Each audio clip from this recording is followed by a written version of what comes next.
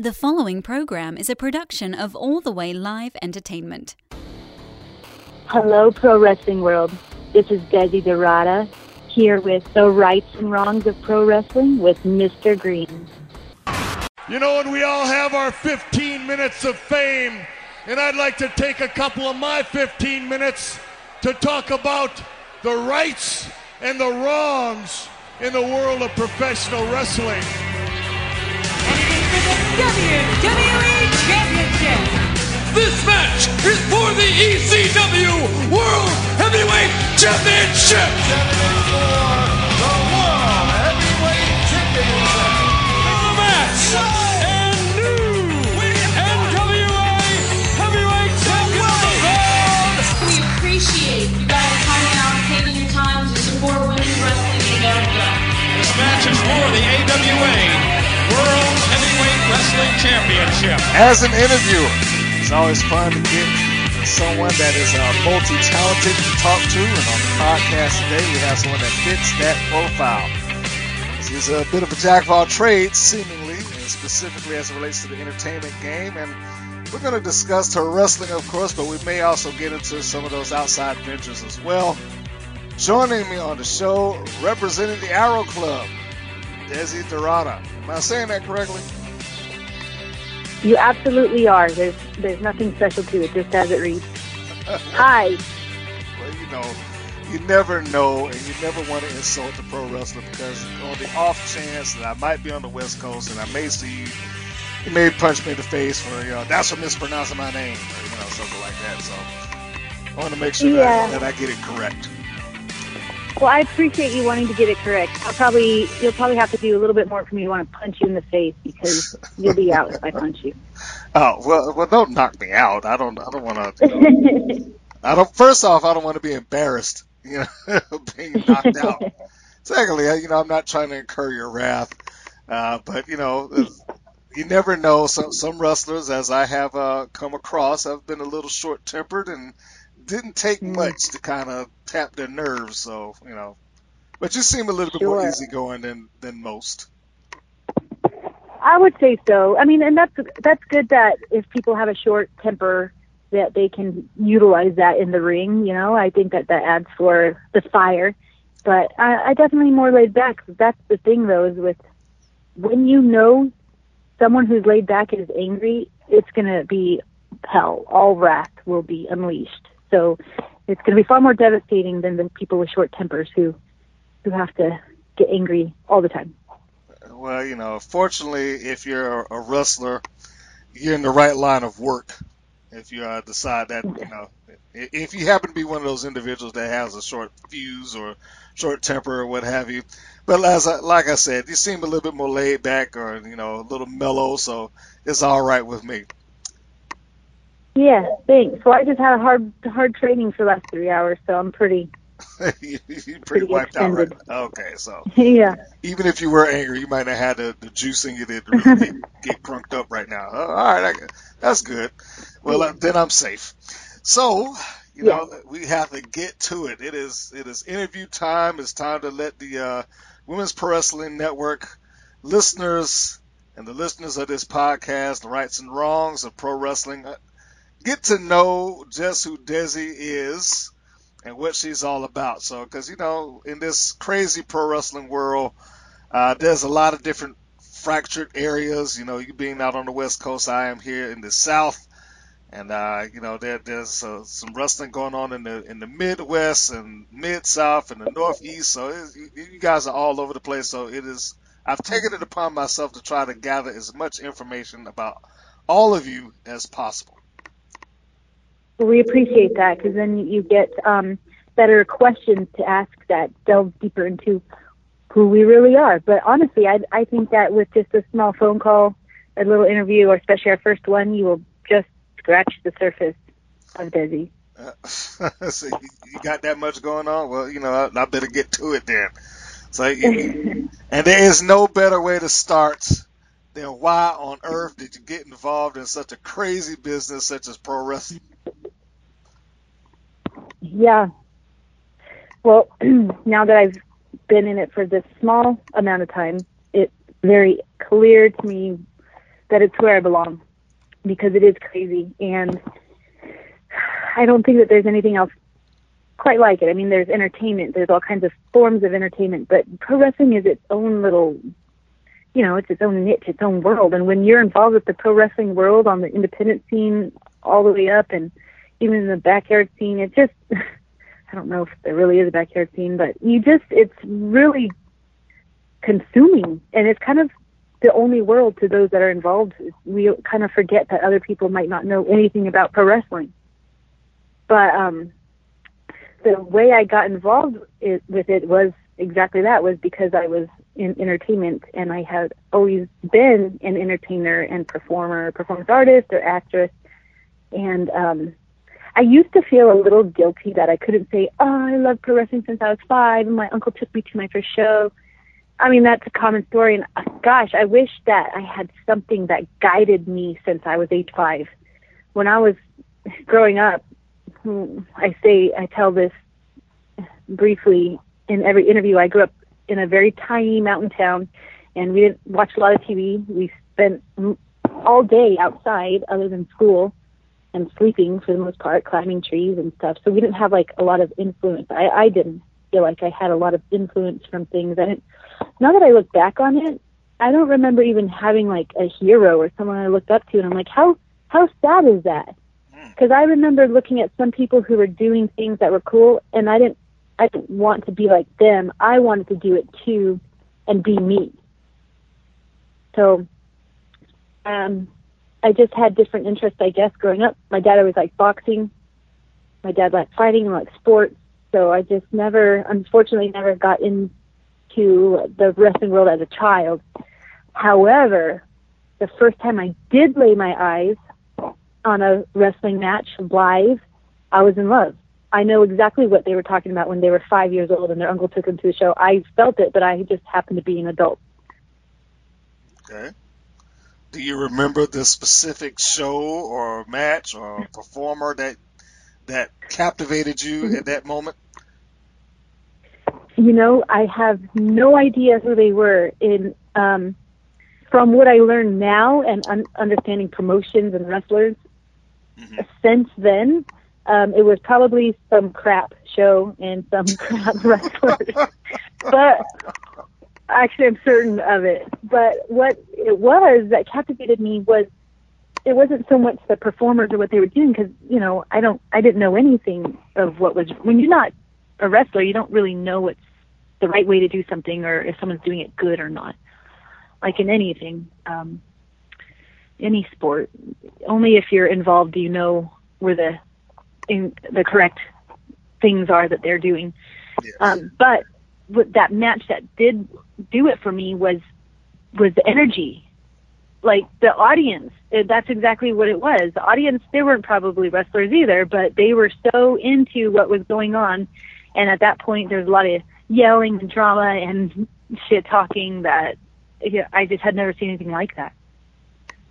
And you knew just at that moment, I got to be a part of that. I said almost those exact words, probably verbatim. But I said, I have to do this. This is what I need to do. Because I was already doing stage performances and performance art, and I'm expressing myself through movement and music and dance and all these things, but only so much can you engage with the audience.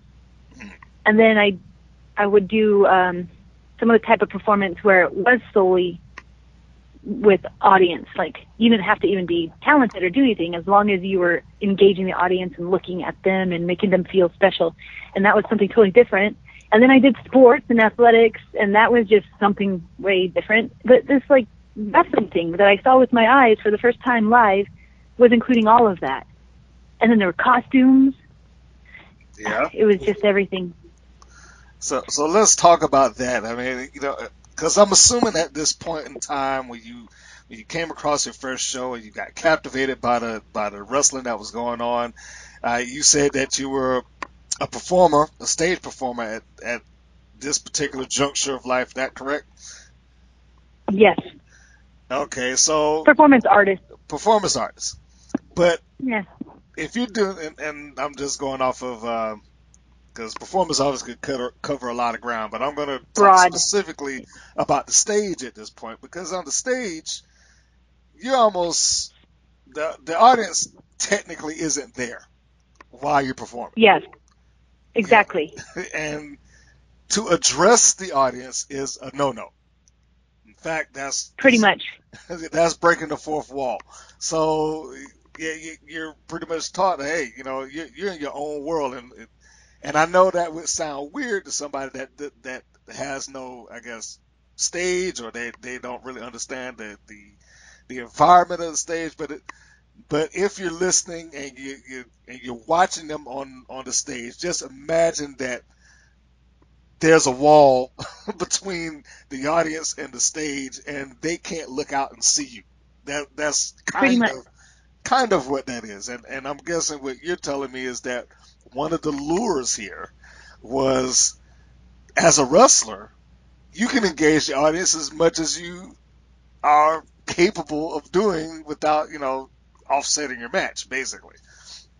Exactly. And not only can you, but better if you do. That's just kind of what wrestling is. Everyone's involved in the show in its entirety, from the ring to the back row. Yeah, that is true. It is a very engaging environment, particularly for those fans who have gotten super deep into it. So I guess that was a big lure. The costuming was a big lure, because you go from the very subtle to the outrageous in a professional wrestling environment, and it does cover a lot of ground. And this athleticism without the burden necessarily, let's say, of having to focus solely on the win so much that I got to tune out the audience, because when you're in a really competitive environment, the audience is great. It's great to have that motivation behind you, but really you got to be focused on winning. Right. You're not focused on what the audience is wanting you to do or doesn't want you to do. The energy you'll feel, especially if you're on a team and the team's winning and they're your fans and cheering for you, you could feel that, but you're still going to do what you're supposed to do. You're not going to sway because of the audience, or even look them in the eye and talk to them. You don't address any of them. Exactly. So there you have it, folks. Desi and I have just given you entertainment/sports 101. That's a little extra bonus stuff that came out of the show here. I wasn't planning on going into a teaching class, but hey, every once in a while you get a little bonus material out of these podcasts. So that was the introduction to you getting involved in the ring. I'm going to rewind it back just a tad, because you talked about you being a performer. Mm-hmm. When you began doing the performance, let's cover the ground that you were a part of, because as we said a little bit earlier, you could do quite a bit just under the umbrella of I was a performance artist. So within that, what did you do specifically, if you don't mind? Oh yeah, no, I don't mind. Is it this recording or? Oh yeah. Oh, sorry. So we're on. You're rewinding back to specifically, because that's why I use the term performance artist, because it's so broad. A dancer is going to obviously dance, or an theater actor is going to do theater.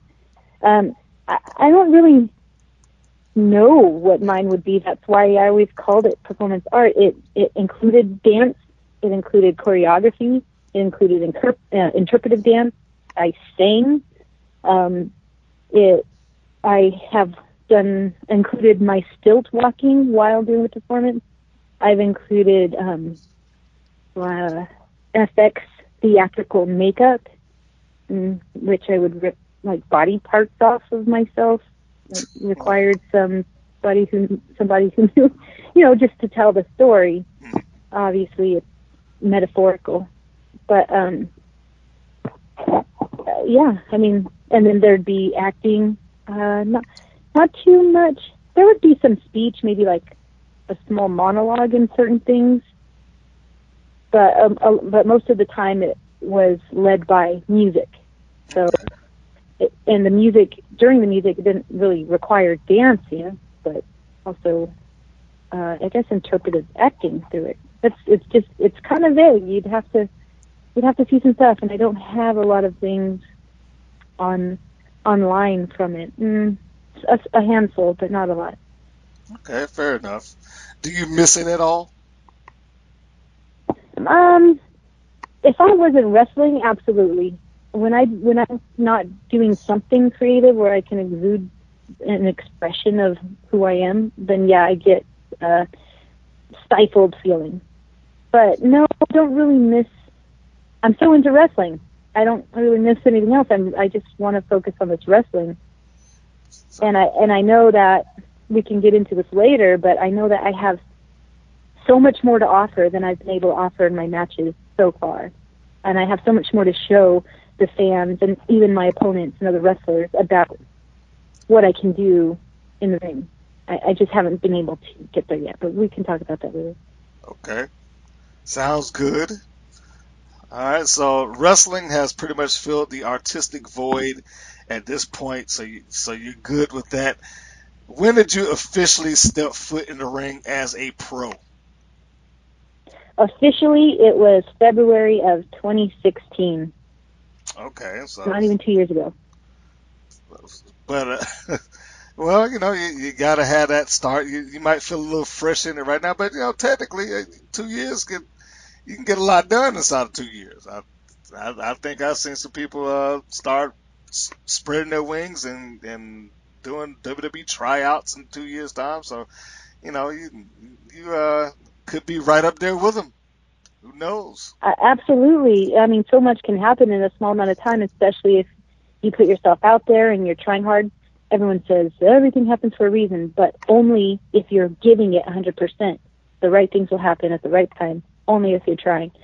So if you're putting out that effort, you're going to reap some opportunities. And I did have a WWE tryout, and I have been flown to foreign countries to wrestle and paid, and I have wrestled in quite a bit of states.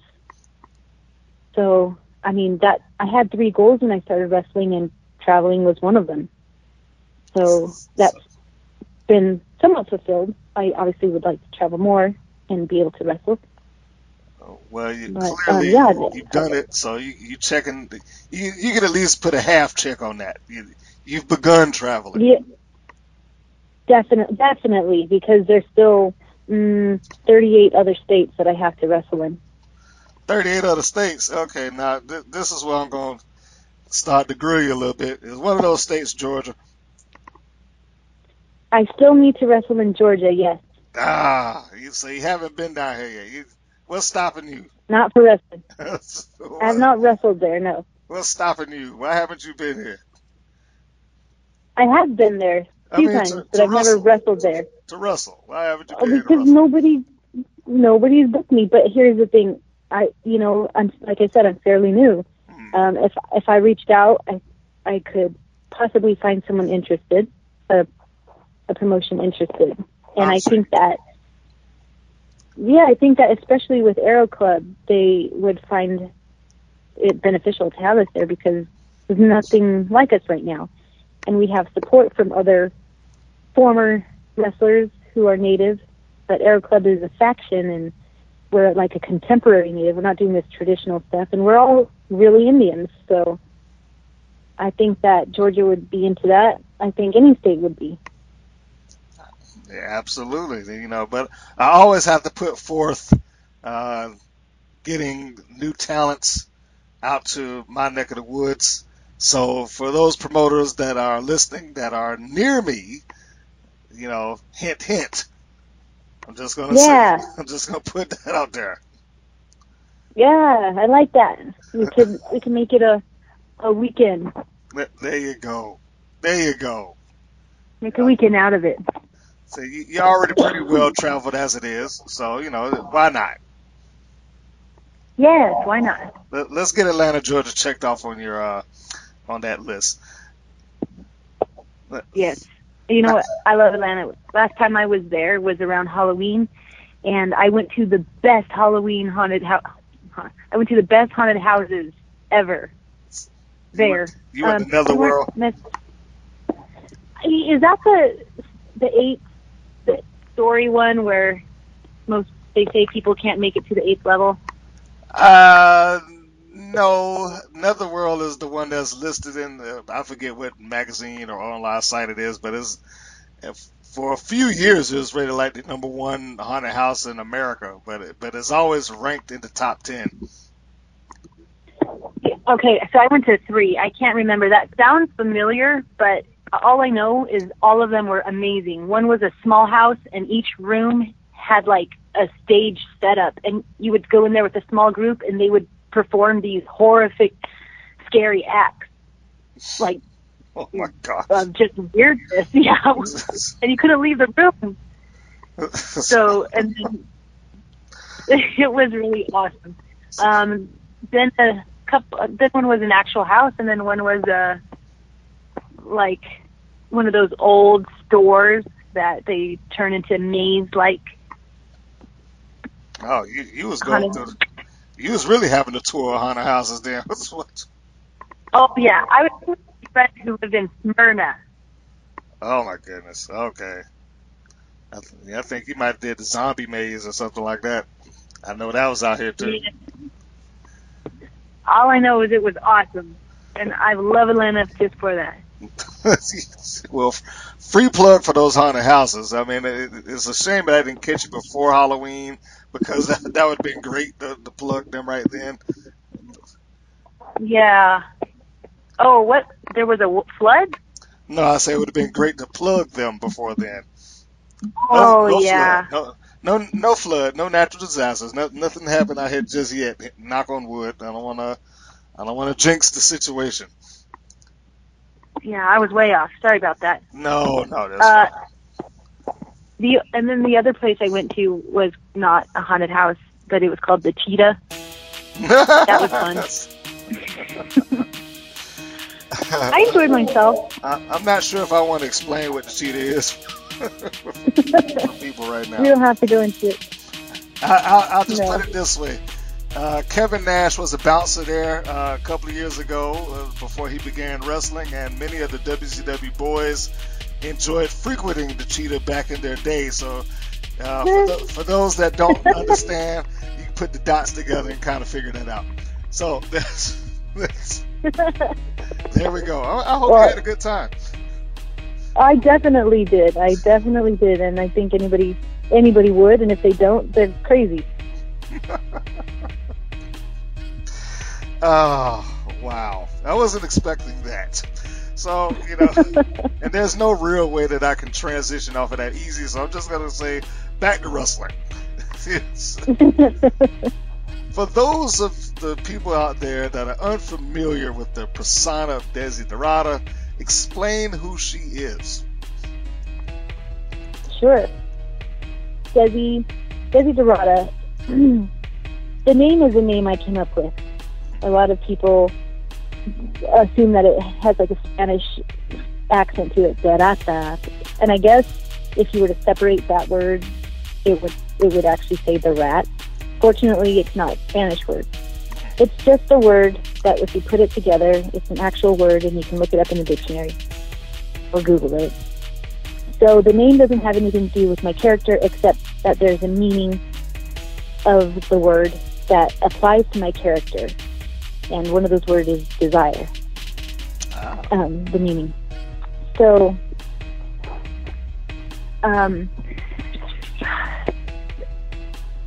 you can interpret that how you want, as far as the word desire applying to me once I describe my persona.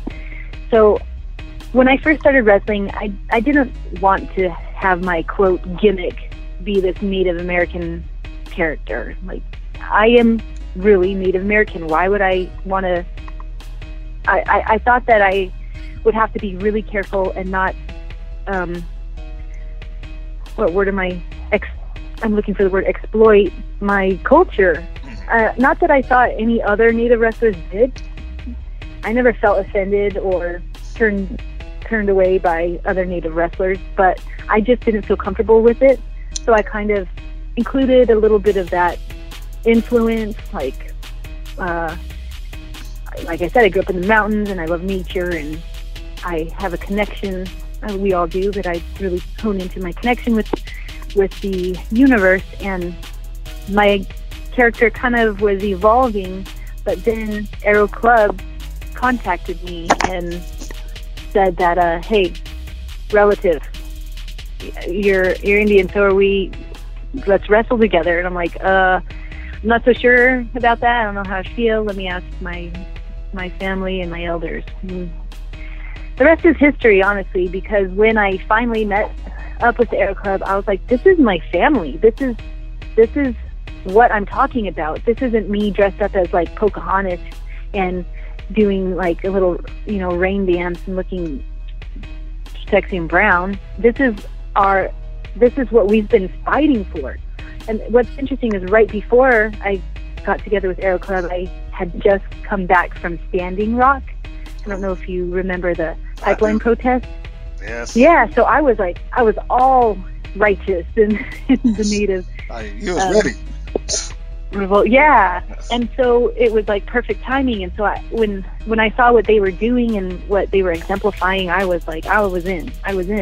And when we're together, I could feel that, like, we're related and we're supportive of each other. As much as we can annoy one another, that's what family does. So I just knew that that's where I was going to go. I knew that was the route I was going to go, because someone's like, if anybody's going to represent the indigenous cultures, why wouldn't it be someone who's indigenous? Why not? Why shouldn't it be you? And once I accepted that, I felt more like myself in the ring as that, being able to share that. So I feel like we're always the bad guys, and we're the bad guys because we have something to prove. So much wrong has been done to us throughout the years, and everybody's aware of it. And I'm not trying to ignore that it hasn't happened to other races and cultures, because it absolutely has, and I'm sensitive to that. But I'm not those other races and cultures. I'm mine, so I'm going to try to teach about mine and stand up for mine, right? Yeah. And that's kind of what we're about. So we're trying to shed light on that. And sometimes you have to force those things. One of our mottos is like taking back what's ours. And it's not so much literally, it's not taking back the land that we want or that was taken from us. It's more like just taking back our pride that you stripped us of, and in our culture and our traditions. Back when, our great grandmother was sent to boarding school and told never to speak her language again. And that's who I am. So we're, angry. I'm angry about it. But I tell the little girls when they come up to me at the end of the show, I said, look, I'm not a bad guy. I'm not a bad person, but I sometimes might have to do the wrong thing for the right reason. And that's kind of where my character is, where I am, because that's me. All right. And, if it requires having to do certain things in the match to prove our worth, then we might have to just do what we got to do. Now, let me ask you this, because you bring up a real interesting thing that I don't want to say that I've dealt with, but as the videographer and I guess the interviewer and things of that nature, I noticed that there are certain wrestlers that, depending on where they are, that alone will determine whether you're babyface or heel. All right? Yes. Do you find that you are more often than not heel, or is this like, okay, if I go into promotion A, I get cheered like crazy. I go to promotion B, they hate me, or something along those lines. Do you find that happens to you often, or are you just exclusively like, I'm the bad guy here? No, I'm never exclusively anything. It's definitely, it depends on if my opponent's got a reputation. of being the heel or not. Mostly that. But there's often times that I am Baby, and I think a lot of places I go want to cheer for me, and I don't know if it's because maybe they know my story, but I feel like they haven't seen someone that has that, like, I don't know, that kind of what I just explained to you. I don't think any other wrestlers ever talked about things like that. So maybe they're starting to catch on, and I noticed that in Oklahoma especially, Aero Club was always heel.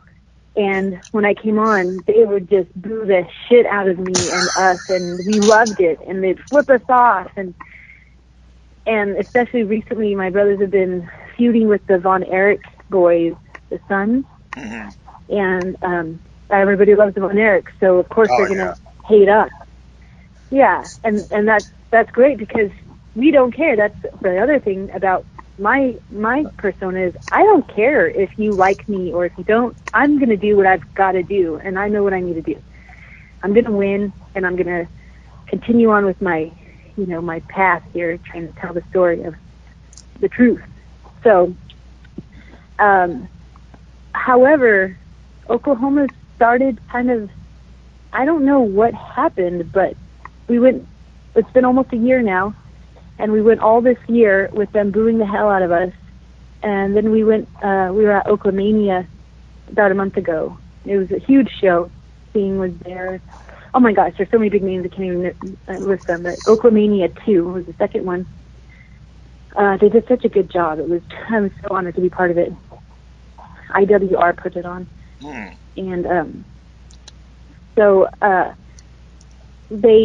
when I came out, usually I'm already hated because they know me. I mean, I've done at least a show every month for them where they have gotten to know me and Aero Club, and they love to hate us. But for some reason, as soon as I came out, they were cheering for ever. I was like, what the hell are you doing? I'm like, shut up. Shut up. I didn't really tell them to shut up, but because it wasn't the response you were expecting. Is that no, safe to say? Not at all. But I did tell them that I don't need their support, and I don't know what they're doing, and I told them to stop being fake. I'm like, what, all of a sudden you like me now? So did you turn it around? Yeah, I don't know why. But the following weekend was another Oklahoma show, and it was kind of 50-50. So I don't know. We'll see. Oh, no, we're in Kansas this weekend, but IWR is the same promotion, so we'll see how the fans are. Well, you know how that goes. You know, that whole, you go heel long enough, it will eventually evolve into baby. That's just the way that it goes. I mean, you start to get a certain amount of respect that is kind of attached to you, despite all of your antics and cussing people out and so on and so forth. But it's interesting to hear that because it is very few people that I know of that just based on the gimmick alone. I mean, forget coming out there and trying to get heat. Forget that. Just based on the second I walk through these curtains, they've already made up their mind that I either love you or hate you. You know, yeah. which is a little unfair, but I think of yourself. I think of Beatrice Domino. I think of Jezebel Smothers. Just on the look alone with you three ladies will determine, depending on where you're wrestling, whether you get cheered or booed. Right. You drop Jezebel Smothers in rural Georgia, you know, in anywhere outside of the city, and she puts on her Stars and Bars shirt, she's gonna get cheered. But she can't do that within a large city.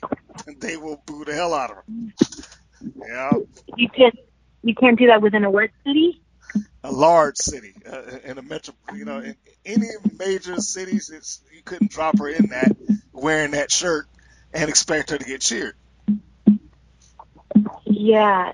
See, I'm not familiar with her, so I'm looking her up. Well, and okay, now you have to check. See, she goes in WOW, which is out your way, Women of Wrestling. She works under Jesse Jones, which they took all of that stuff away from her and just basically made her a country girl.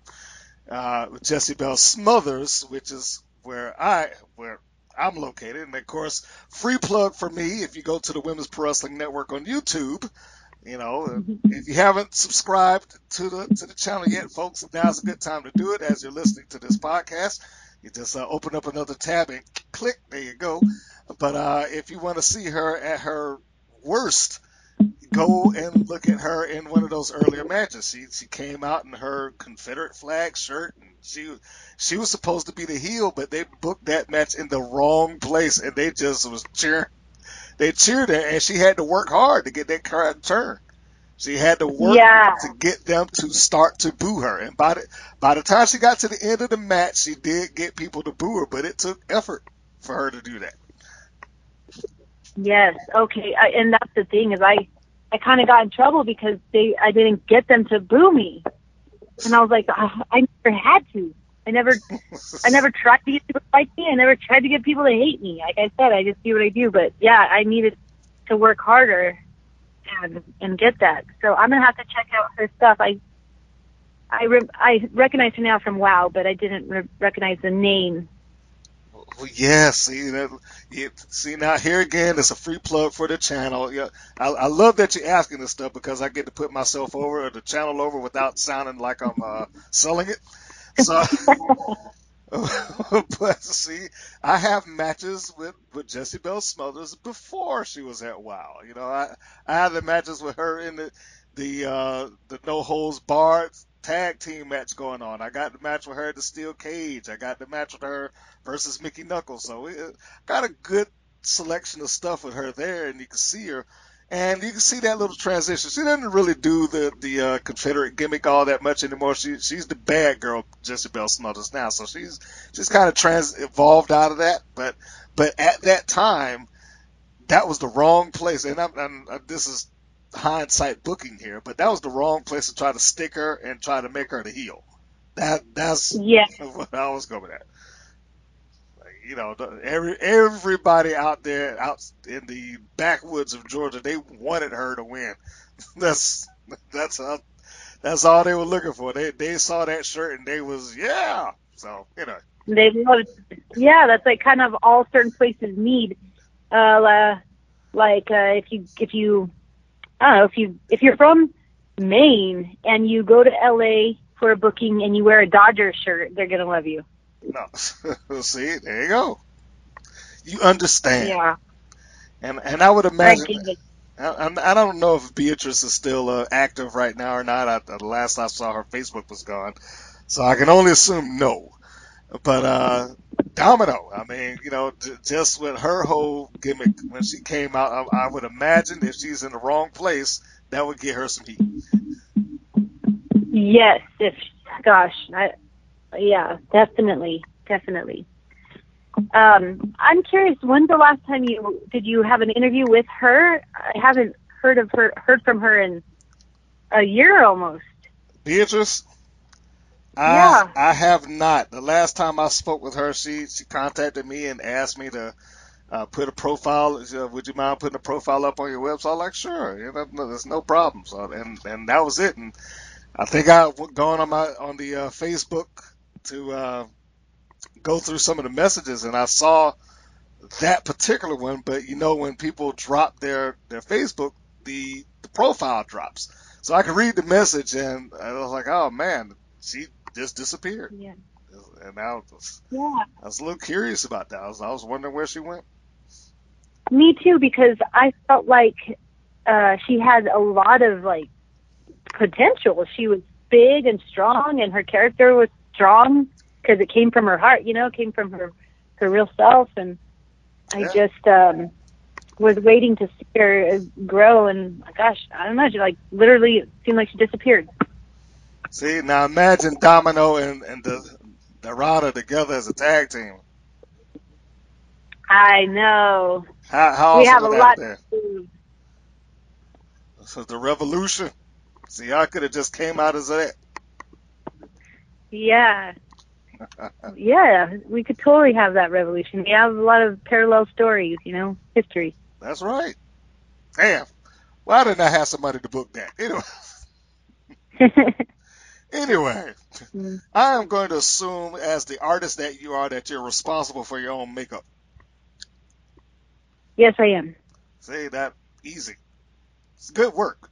If you haven't looked at it, Thanks. folks, go to her Facebook page and just scroll through a couple of pictures. Do not be no perv and start looking at the other stuff on there. Just the paint, I'm saying, and the t-shirt and the wrestling gear. That's all I'm telling you to do.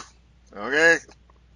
So that's just from me to you, the fans. Just take a look at the art that she has created. Well, I appreciate that, but if you want a perv or not, well, it doesn't bother me because I won't know. Okay, well, then in that case, I guess she's giving you the green light of some sort. I don't know.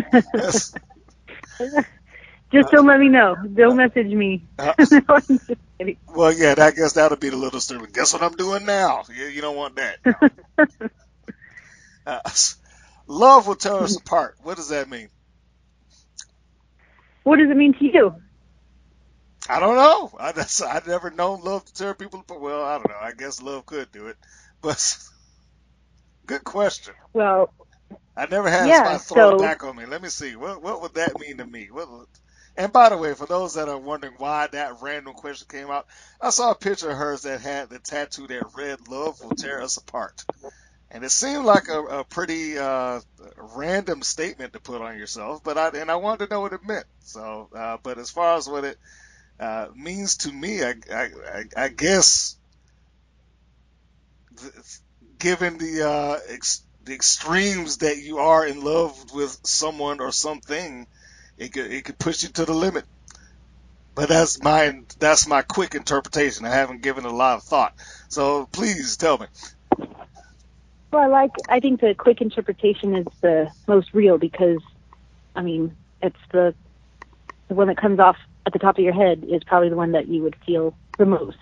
And that's where the tattoo has kind of settled in as having its purpose.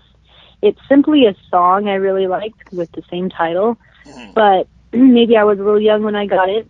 But I did notice that throughout the years, it didn't have the same meaning. And when people would read it and ask me about it, they all had a different interpretation of it.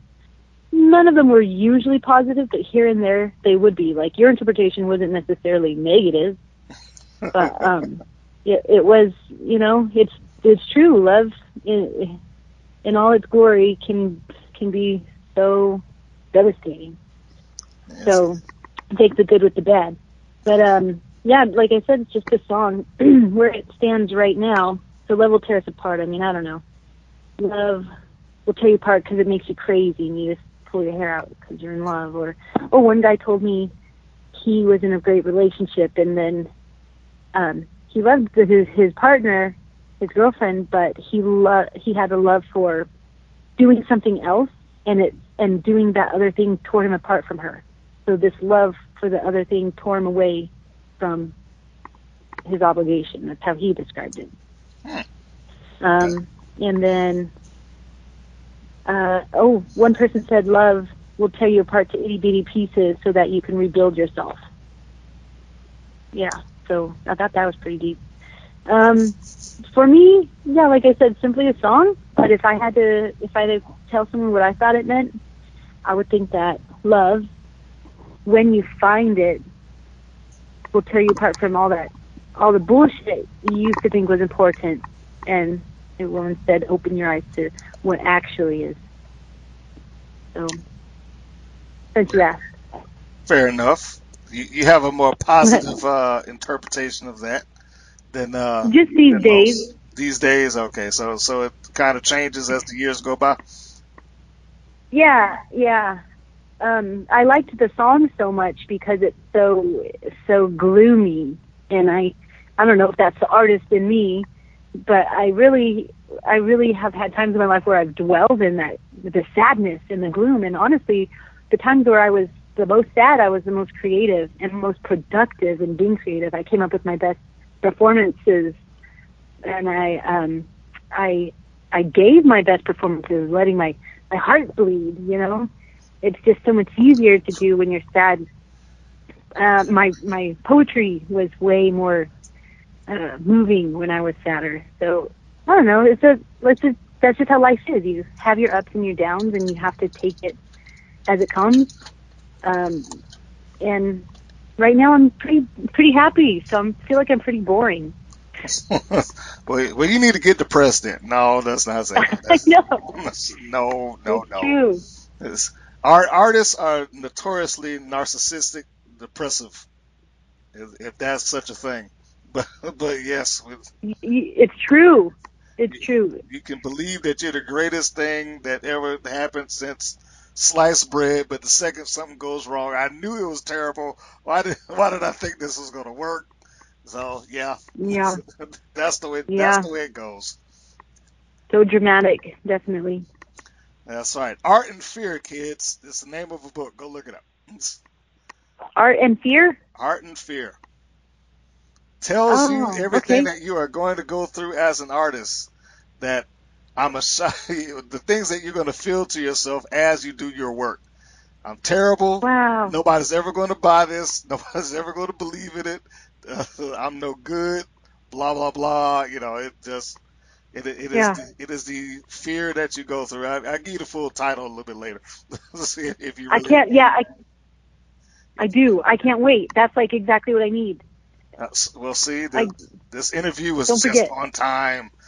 It was just on time for you. See, and life does it just like that. Perfect timing.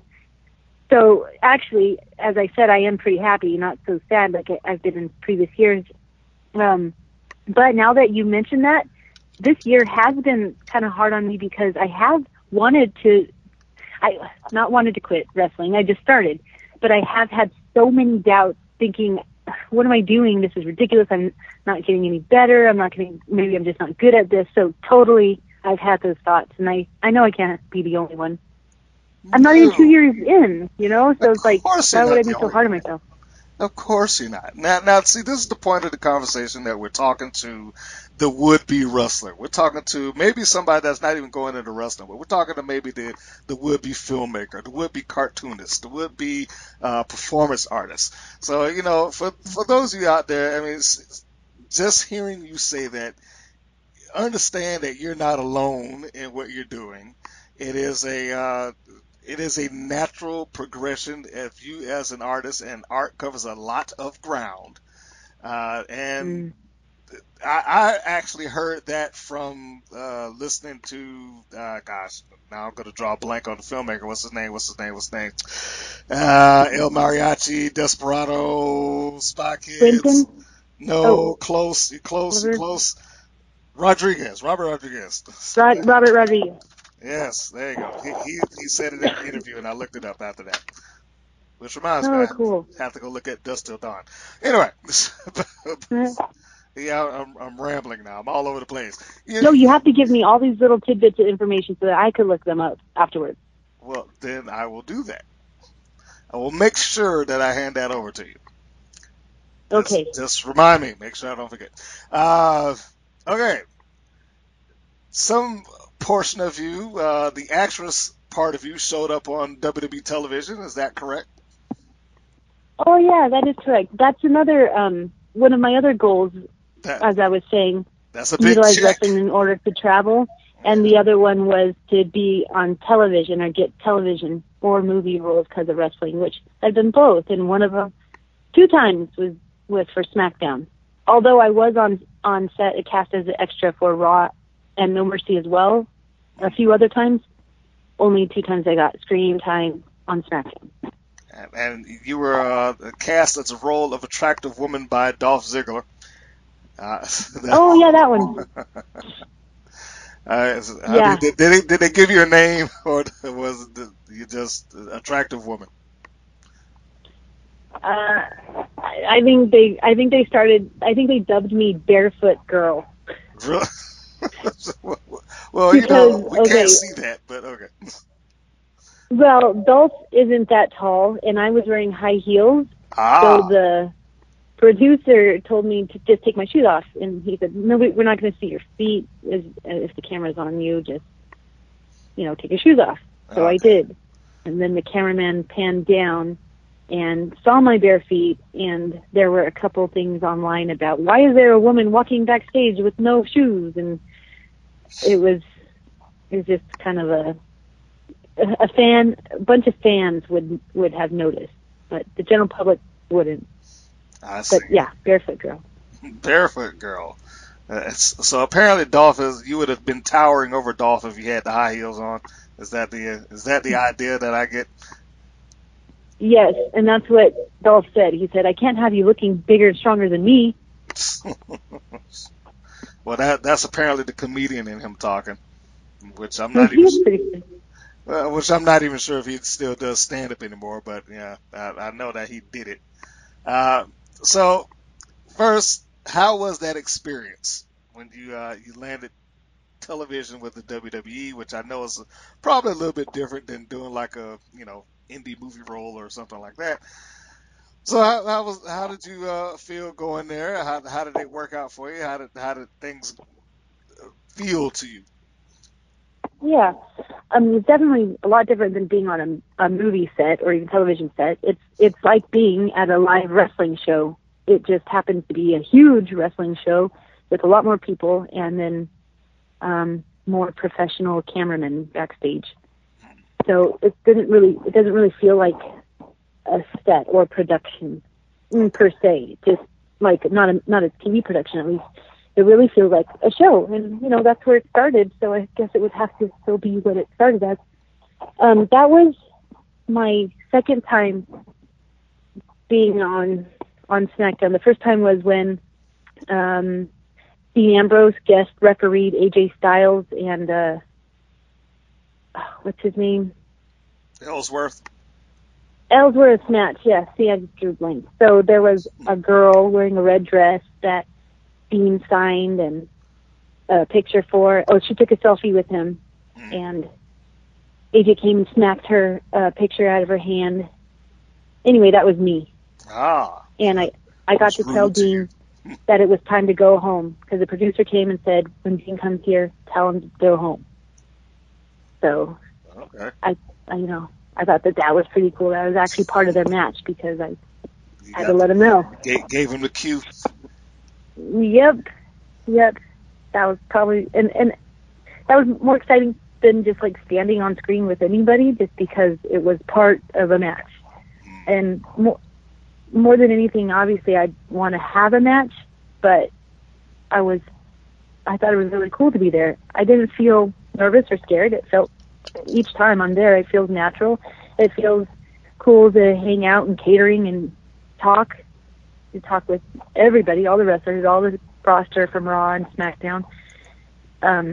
They're super nice. They're super friendly. They're not overly friendly, and you just be yourself and engage with them. So I think that if I was a fan for years, like if I had been a fan since I was little, like I was saying, I definitely would mark out a lot more. But I think that because I'm not, it has helped me. So I don't have to look like a stargazed fool. So you weren't caught up in the moment like as some people might be. That's exactly. A fair way to put that. So how did you land the gig? Was this just, hey, your promoter, not your promoter, your trainer? Because most times when I hear that, it's somebody that has a connection. It's like, hey, they're coming to town. How would you like to be on TV, or come with me backstage or something like that? Was it happenstance? Did you actively seek this? How did you come across that? Well, normally how they get people is most wrestlers go onto the WWE website and have a recruit profile, hoping that, with the information that they have on there and that they keep updating, WWE will notice and eventually ask you for a tryout and have interest in you. But I didn't get that recruit profile. Another wrestler gave me their talent, the head of their talent department email, and I'm sure he gets a gazillion emails. So I was really lucky when he read mine and responded back the first time. I think the first time was when I had the Dean Ambrose spot. So ever since then, whenever they're in the area, I'll email him, and yeah, each time they came back, I was on there. So they know my name at least, and they know that I did a tryout. So I have a little line of communication with them. Nice. So this line of communication, would you say that you were put over as a wrestler or an actress? Which way did they recognize you? Nobody knows I'm an actress in wrestling world. Okay. For the most part. Yeah, okay. I don't know how you knew, but because some people might research. Find out. You sure do, and you said that you do. You probably do a little more than most. So I try. It's the effort that goes into trying to come up with interesting questions that aren't the same thing over and over and over again. Thank you, because it's fun for me to answer new questions and stuff. I did occasionally, like I put on my Facebook, my IMDb page that has all my credits from their independent films that I've done, or low budget films that I've done, and I don't usually share that information just because it's my real name. Actually, I think I posted it for a little bit, and then I turned it on private. Well, just to spark some interest. Just be happy of the stuff that you have. You know, low budget is probably a couple thousand more than what I've been able to produce, which is just no budget at all. So, you know, these are. Oh yeah, 50. They consider $50,000 a low budget. So. Yeah, I'm like, you know what movie I could make for $50,000 right now? For real, I feel like I can make it award-winning. Gosh, $50,000. I mean, I've seen my friends in college going to film school make an awesome art film. Maybe they don't have as many special effects, but you can do that in post and for a couple $100. Oh yeah. Maybe the actors aren't the greatest, but you never know. Everybody's got to start somewhere. Maybe the actors are the greatest because they're up and coming. I'm sure that I can find some actors that can do the job for $100 a day or something like that, or less.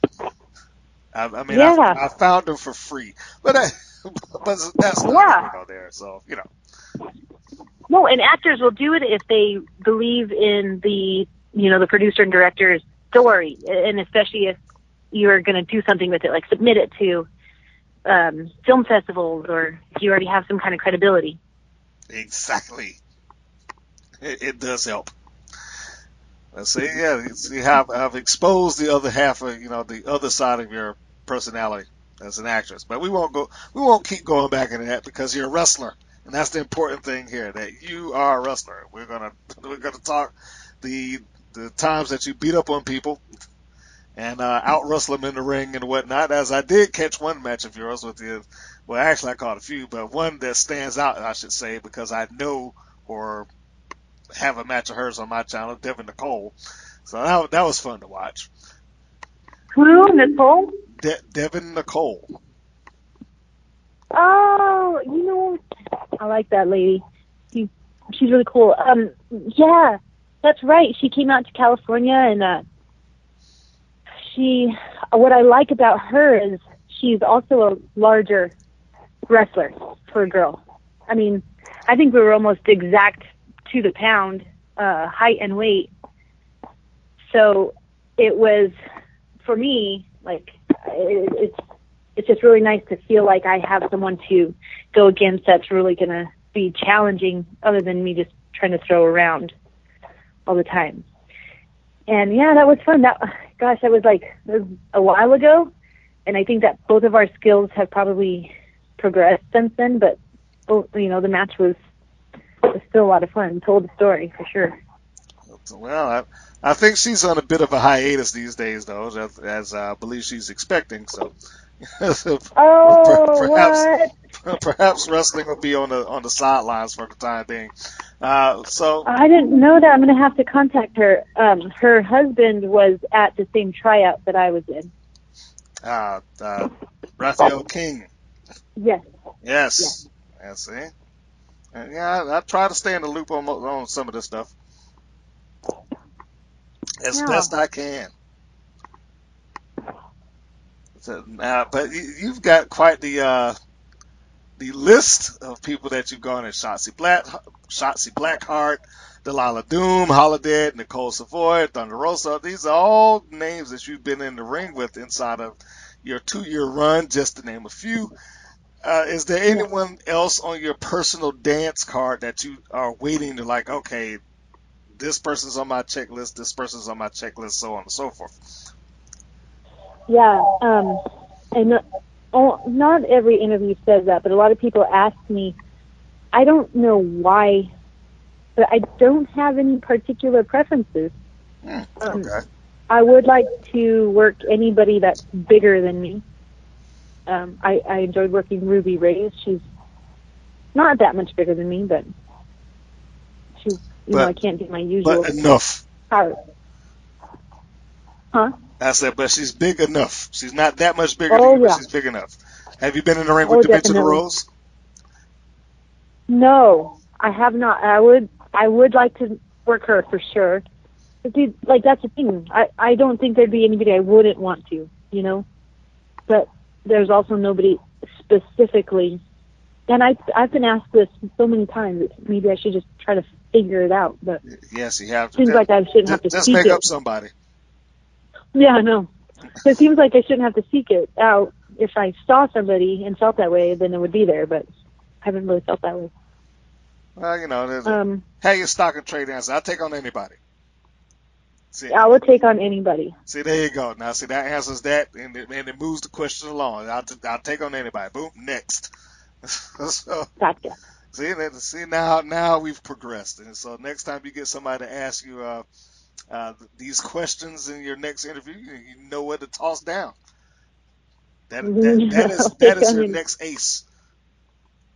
I know, but you broke me down by asking more serious questions, and so I'm getting all sentimental here, trying to get the inside of Desi Dorada, making me vulnerable. Well, if I was there, I would be chopping onions as I'm asking these questions, so that I can get tears while I'm doing it. So that always comes across better on camera when they can get some tears to flow. Yeah. So I'm just saying. I can make tears without onions. Considering your line of work, I'm pretty sure that you could. So when I do have a budget and I do have some money, I'm going to say, you know what, I know who to call. Desi. Yeah. She can act. That's right. How accomplished a mixed martial artist are you? As far as mixed martial arts, I feel like I'm brand new, and I am. But for some reason, I took a very quick liking to it, and my natural ability for it was super fast in my learning curve. I only tried to learn MMA and jiu-jitsu so that I could enhance my pro wrestling skills. I never thought that I was going to be fighting in a cage like I will be for my second time in a month. Okay, so have you thought that it may come down to, you know what, I got to make a choice here. Is it going to be mixed martial arts or is it going to be pro wrestling? I've never felt like I've had to choose because it's always pro wrestling. Okay, so as it stands right now, pro wrestling is the front runner. Now, I would be remiss if I did not bring this up because I'm sure that anybody that has followed you as a fan is going to hit me with the question, why didn't you ask her? So I'm going to bring up the LFC, which for those who are not aware, that is the Lingerie Fighting Championships. How did you come across this promotion? Let's start with that. So the Lingerie Fighting Championships is a reality television show about female fighters who fight in the cage and have various backgrounds of fighting styles, but they wear lingerie. Okay. And they scouted me out because of the pro wrestling. Actually, one of the producers' wives is a pro wrestler. Okay. So I don't think that they're involved anymore. I think that they were just helping with the recruiting. They also preferred females, even if they didn't have fighting experience, they had some kind of athletic experience, and that they were going to train them. And obviously, with acting experience was really helpful, just because you're going to be in front of a TV or a camera. Okay. And so that was at the very beginning of my pro wrestling, the very, very beginning. And yeah, that's why I decided to go to a gym and start learning some stuff so I could actually know what to do. Because I can't just go in the cage. Well, I can, because I have been. Go in the cage and throw girls around, body slam them. But I did do that for LSD. Okay. So, just based on what you were describing right there, I'm going to say it without insulting the promotion. It sounds as if it is a bit more show than it is legit competition, I guess. Is that a fair assessment? I mean, I don't know if I'm saying that correctly. I think half of that is fair to say, because it still is legit competition. Mm-hmm. But they still want that show element, and they still want the girls not to just, like we were saying about sports earlier, when you're doing your sports, you're just focused on what it takes to win. Yes. I think they want the fighters to know that, when we're backstage, this is still a story. Your life is still being recorded. This is a reality show. So it's not just about the fight and the win. This is your whole persona, your character, before you get into that cage. So that's where the showiness comes from. And obviously anybody wearing lingerie is going to be a spectacle too. So yeah, definitely more showiness. Yeah, but not legit. However, it's not like in California. You to be a fighter in California, you have to have a certain profile, your blood work done, and your tests. But for the LFC, they're out of Canada. They don't have any sanctioned state or rules. And one of the rules they do have that a regular MMA company promotion would have is that the girls are not allowed to punch in the face while standing. Okay. So other than that, it's still have at it, and the girls have at it. Like I said, they come from different backgrounds, though, so their fights might be different. Like my fight isn't going to be like a CrossFitter's fight, but everybody trains, and who knows what they pick up on training. Like some girls might just want to be good at kicking, or some girls are grapplers. It can vary.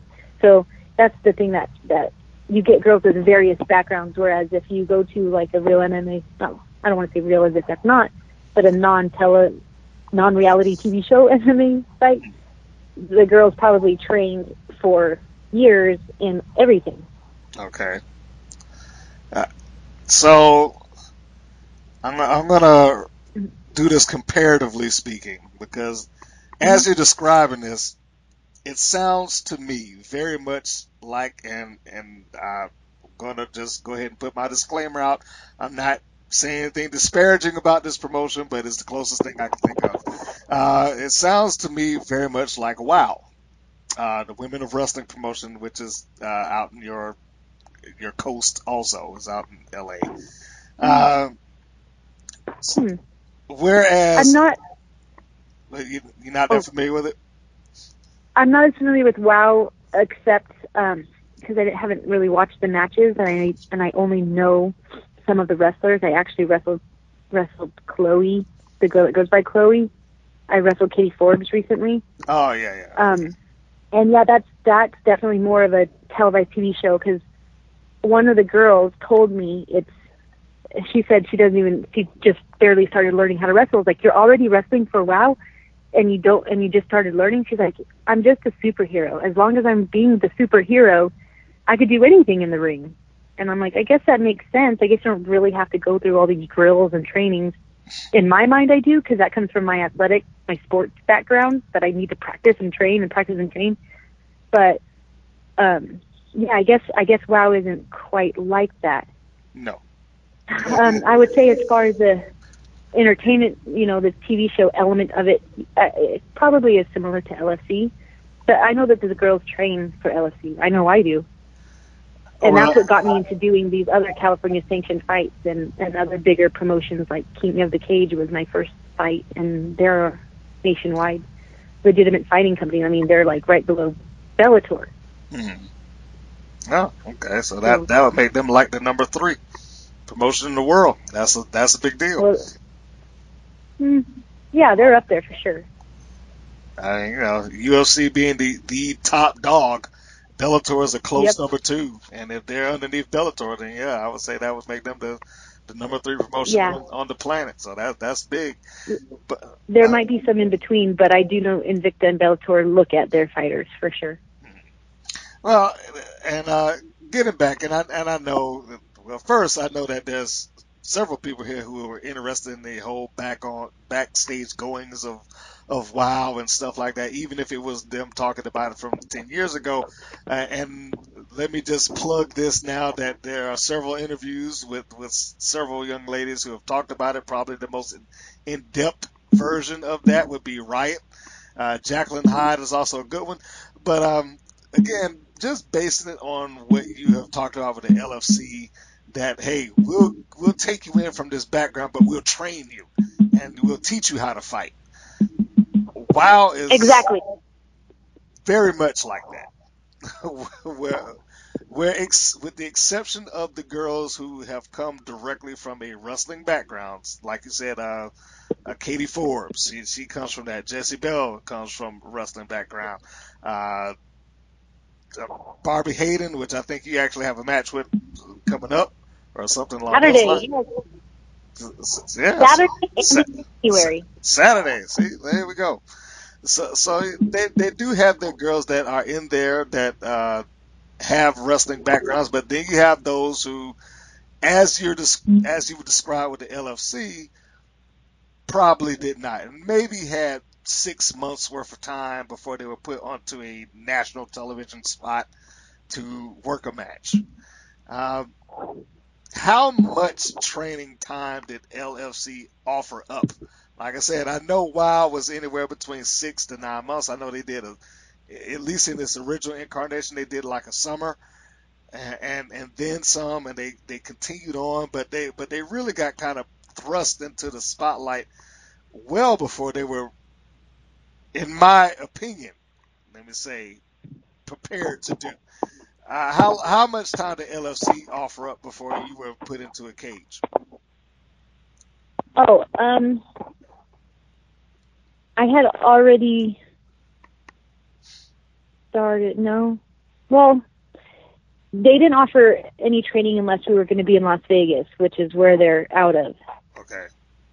If I'm remembering my timeline correctly, they had asked me if I was interested, and I only had maybe a couple months to prepare for it. So that's kind of one of the reasons why I went into they said with my pro wrestling background, I should be fine because there's no, stand-up striking. And with, pro wrestling, I should have some moves according to them. So that's why I took it upon myself to go to my own training and learn on my own up here in Northern California at a gym that I'm still at. And because of that gym, I got more into competitions of jiu-jitsu and California sanctioned cage fights. So, yeah, I mean, their live events, LSC's live events, are very spread out.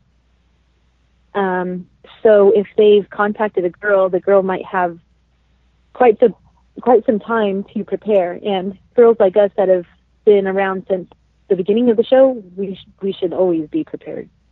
Okay, so you are still associated with the promotion even today. As far as I know, yeah. Okay. All right. Well, I mean, it's like any other promotion. If they want to book you, they'll book you.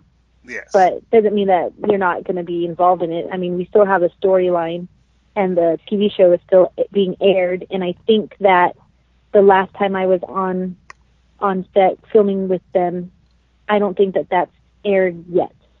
Okay. So, not the last time. But I've done 3 with them otherwise. Okay. Or 2. All right. So, end result there, and again, I say this just to kind of keep it relative to wrestling, so listeners can kind of follow along with that.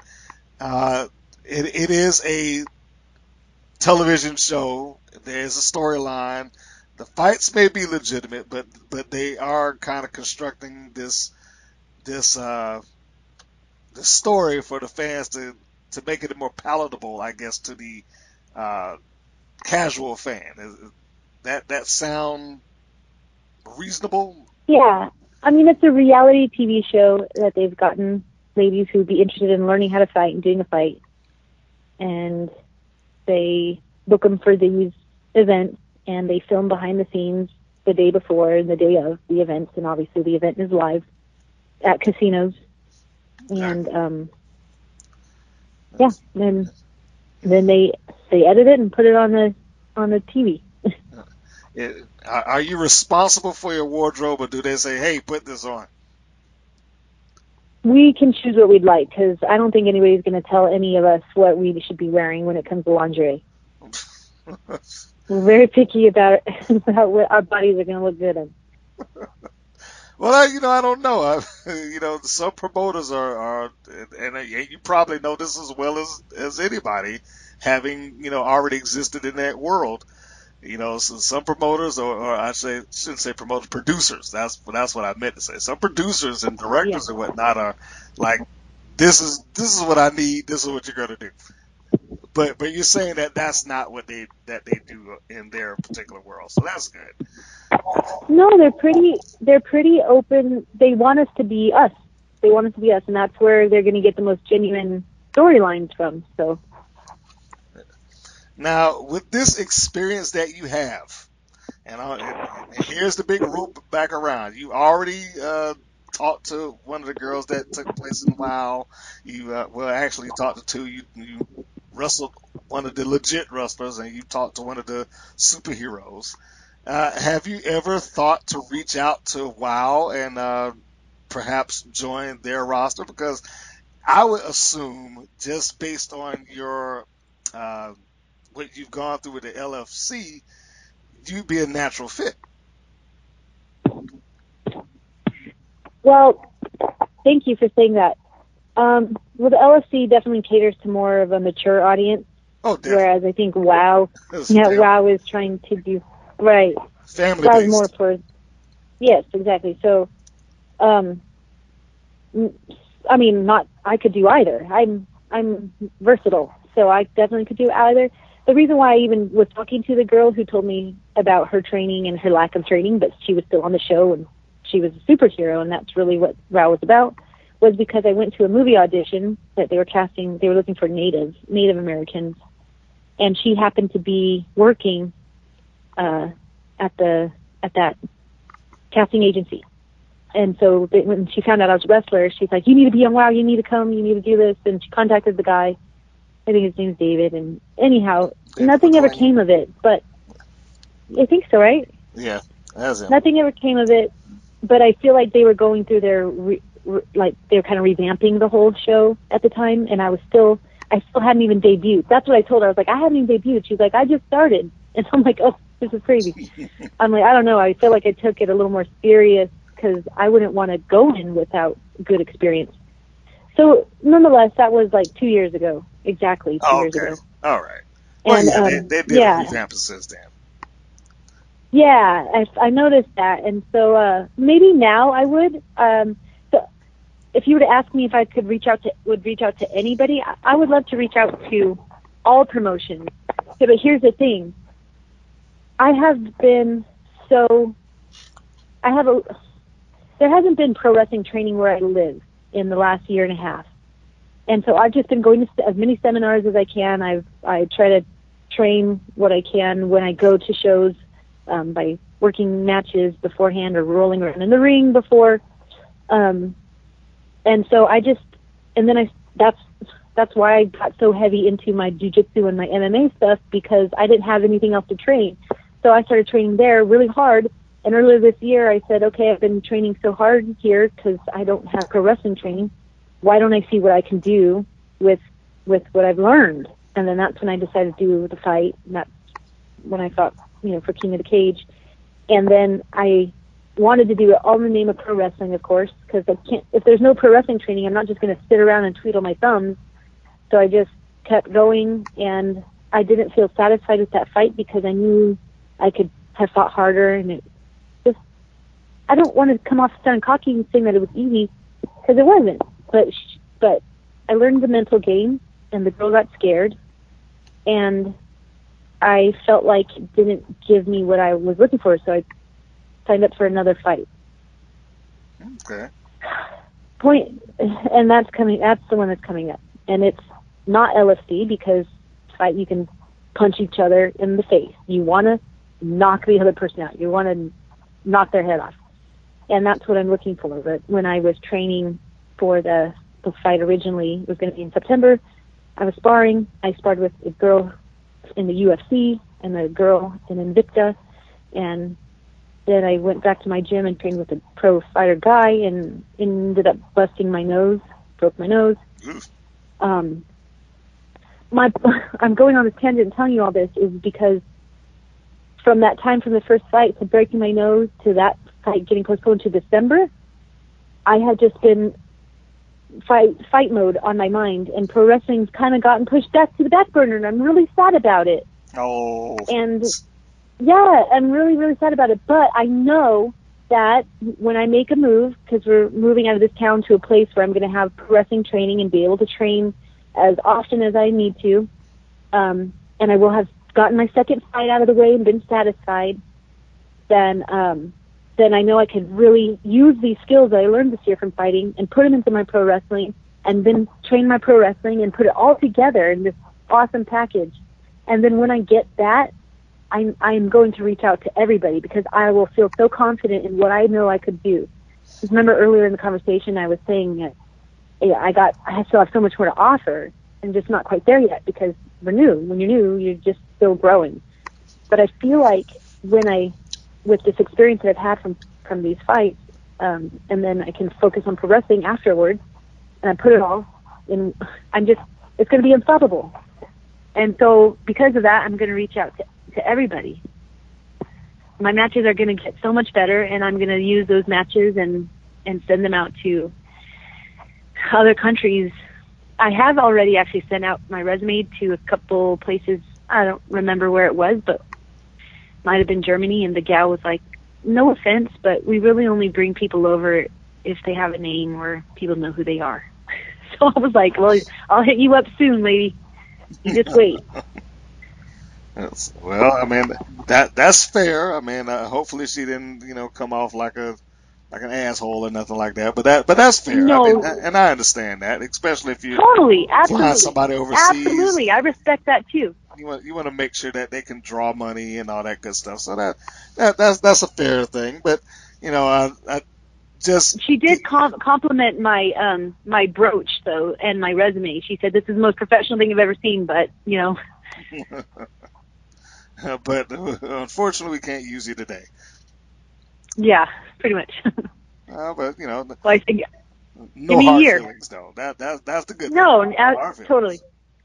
But just because I can talk about this without without you having an attachment to the promotion and feeling bad, because I know that's happened with me on a couple of occasions. Just to put a bow on the WoW conversation there, I can totally understand why you would feel like I don't want to do that. But first off, your approach to pro wrestling opposed to, I'll say, half of the WoW roster today is probably a little bit different. My approach? Yeah, your approach, Okay. because you are looking at it as this is wrestling and I need to be good at it before I go step into the ring. I don't want to just step into somebody's TV show and only have 2 months training and here I go. You know what I mean? Yeah. And nothing against them, because a lot of those girls had a lot. Well, I'm saying they had about 3 to 6 months worth of training, before they stepped into that. And for the TV show, that was fine because they were doing the TV show. The problem is that when they got the pay-per-view back in the day, that kind of turned around and bit them in the ass because no one could carry a match, which was unfortunate. And you probably had 1 or 2 girls that really excelled on that entire pay-per-view, but they weren't enough to carry it. Right. So I say that to say you're probably doing a better service to yourself to take the path that you're taking, because if you should show up in WoW, you would be placed in the category of the girls who already have the training. You would be placed in the category of Chloe Hertz. I forget her indie working name, but you know who I'm talking about. Katie Forbes. There you go, Katie Forbes. I don't know why I keep forgetting Katie Forbes, but you be placed in the category along with Katie Forbes and along with Barbie Hayden and along with Christina Von Eerie and Hudson Envy. The girls who are working. And if you go onto their site, and I guess might as well give a free plug for them now, you'll see that a lot of that booking mentality has changed to where they have the girls who are probably a little less experienced paired off against the girls who are experienced, so that somebody can take charge here. So somebody can lead the match, and even if it's not the best match that the pro can do, it's going to be arguably the best match that the WoW girl can do, if that makes sense. The original WoW girl. Yes, I can see that. Except for Jungle Girl. I love Jungle Girl. I think she's I will say I wish promotions would hire her, and she already told me that she's not doing it, but she's good. She's natural, and she did have indie training outside of WoW, so I do stick for her. So yeah, Jungle Girl, hire her. Anyway, Jungle Girl, I did like her stuff that I saw. I like that barefoot. I just like it. I like that whole thing going on. Yeah. But I haven't gotten to see her work too much. Yeah. Go watch her versus Tadvik the Gamer. Okay. Second match. So see, things like that, you're going to have to write down for me. That and then the Robert Rodriguez quote. Well, he was saying a book. So I got that already. Oh, yeah, the book. Yeah, I already got that down for you, just ready to go. Now, I know you said that you don't have, you're still growing, you're still evolving as a pro wrestler and whatnot, but if you were to have a fan walk up to you right now and you were trying to say, okay, you need to understand how and what it is I do in the ring, you need to go watch this match. What match would you point them towards to give a accurate description of you as a worker? Today, at least. Only one? Only one. It has to be hard. If I said multiple, you might just give me your whole library. It got to be hard. No, right. There's just two. Well, there's this one from 1 year ago with Shotzi Blackheart at Gold Rush. And I want to say that, yeah, even though I've evolved even since a year ago, I would still say that that's like top. I feel like Shotzi and I have chemistry. The only reason why I wouldn't want to show that match is because I was not in as good a shape as I am now. But I'm gonna bet that it's probably not nearly as bad as what you think. But go ahead. Yeah, I know, probably not, because whatever. But I just this morning saw that they posted a match from a couple months ago, and I had never seen it. It's been a couple months and I've not yet seen it,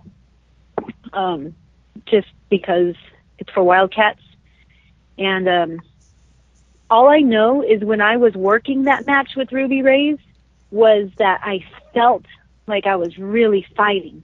The audience, the crowd was in it, like I was feeling them. They were feeling me, like I was feeling Ruby, like we were feeling everybody. Everybody's feeling everything. No, I just mean like we were really fighting and still connecting and still, taking our time with it. So I was really anxious to look at that match, and I haven't gone to look at it yet. Oh. So, but like I said, all I know is how I felt during that felt the most natural that I've ever felt. But I have to hope that shows. But like I said, I shared it. I shared it, but I haven't actually looked at it like all the way through. I haven't watched the whole thing. Well, I have to look that thing up so I can see it. Yeah. It should be on my Facebook page. Like I just posted it. It just came out. Okay. I'll I take think a trip over there and take a look at it eventually. Yeah, I think I'm going to have to show that. So that one, because when I did the one with Shotzi, my character wasn't quite developed yet as far as being, my savage native style. Mm-hmm. But since that match with Shotzi, my character became more of who I am now because of Arrow Club. And that only happened in the last year since that Shotzi match. And I feel like that one with Ruby was descriptive of it. All right. Well, I think that we'll go with Blackheart since you've actually seen that one. That's the one that's going to be the suggested viewing material for anybody that's listening and wants to know about Desiderata. The number 2 is going to be the Ruby Reyes match, but once you see it, just leave your comments about how good it was and did the emotion bleed through as she is suggesting. Yeah, tell me, because I felt like it was, but I don't know yet. Well, you'll find out eventually, I'm sure. You know what time it is Ruby's now. a brute, so it's... Pardon? No, go ahead. Finish your statement. Oh, I was going to say, Ruby Reyes is a brute, so it's fun to feel like I got to fight, like really fight for my life. Well, I don't know how like fun that would be. I want to fight for my life. I don't know how fun that would be. I'm not sure. That doesn't sound like my idea of a good time. See, it does to me, and that's why that King of the Cage fight that I did, which my opponent got scared. She was better than me, but she got scared, and so I didn't feel like I really had to fight for my life because I could tell she was scared, and that's why the whole reason why I'm still doing it. I'm waiting for my other one out of the way. Yes. Is this the Panda Cup that you compete in? No, Panda Cup is just a jiu-jitsu match. It happened to be in a cage, but it wasn't MMA. It was just jiu-jitsu. Okay. Did you see that? I did. Oh. Yes. Yeah. Congratulations, by the way. Thank you. I love jiu-jitsu. See, now I am concerned because I think that is going to encompass and just absorb your life, and wrestling will then be a fond memory. So we have to keep wrestling in there some kind of way. No, because I feel like wrestling is my job. Wrestling's my first choice, my first love. Wrestling's the only reason why I even started jiu-jitsu. How could I abandon that? So yes, how could you abandon that? Good. Never. I haven't even gotten started with it. First of all, when I say I'm going to do something, I always follow through. Sometimes it takes a little bit longer than expected, but I always follow through and I always finish it. There's no way I haven't finished wrestling. I told you I had 3 goals, and I mentioned 2 of them, and they've been kind of fulfilled, but not fully. Traveling and TV. Yes. I still need more of those. Well, see, now, technically you have fulfilled it. You haven't fulfilled the asterisks underneath it. You've been on TV. and you have traveled. You just haven't done it to the extent that you would like. So you Yes. so you still have a few more. You know, you have to actually set a bar for how much you're trying to do. Like what level of TV do I want to be on? Or movie? Do I want a Hollywood blockbuster? Do I need to be involved in that? Do I want to be in a daytime soap, a sitcom, or independent television show, public access TV? So you know that's pretty broad. You gotta narrow that down. Right. Well, I do in my own head. I just haven't given those little details to you. I do.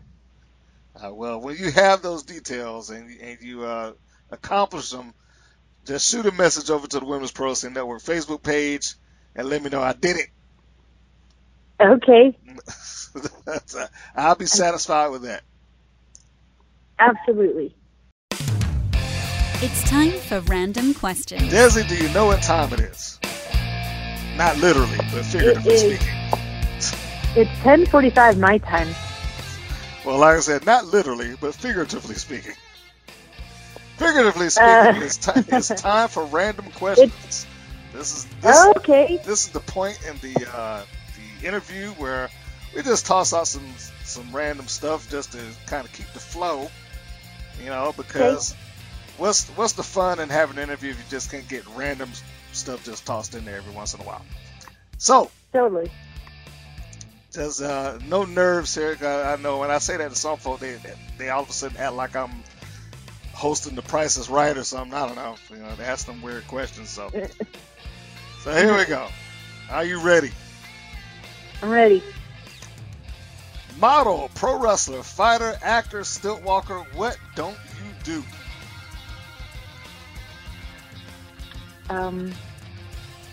You do a lot of things. I just named off a bunch. So what is it that you don't do? I don't sit around and twiddle my thumbs. You don't sit around and twiddle your thumbs. What was this year's Halloween costume for you?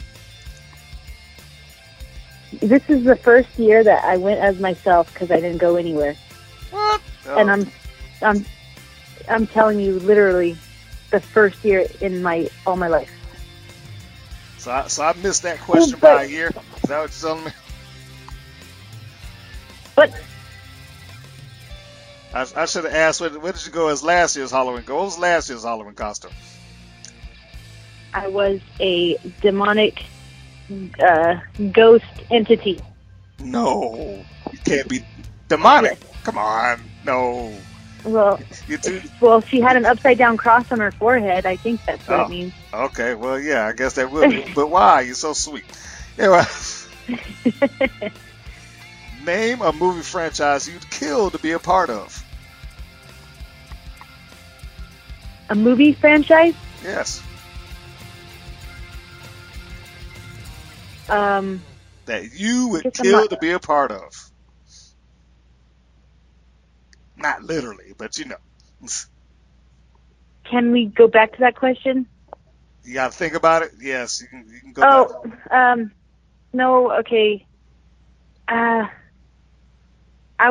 Marvel, because I just watched Thor, and I think that I could be a superhero actress. Okay, so now you got to take the hard question. Marvel is all encompassing, so you got to give me one of these franchises within Marvel. So are you telling me Thor franchise is your answer, or do you have something else within that? No, not Thor. Not Thor. Okay, so name me something.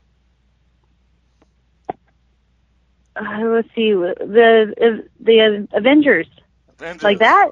Yeah. Yeah. That qualifies. Okay. That's a franchise. Okay. I guess I never learned of franchises before.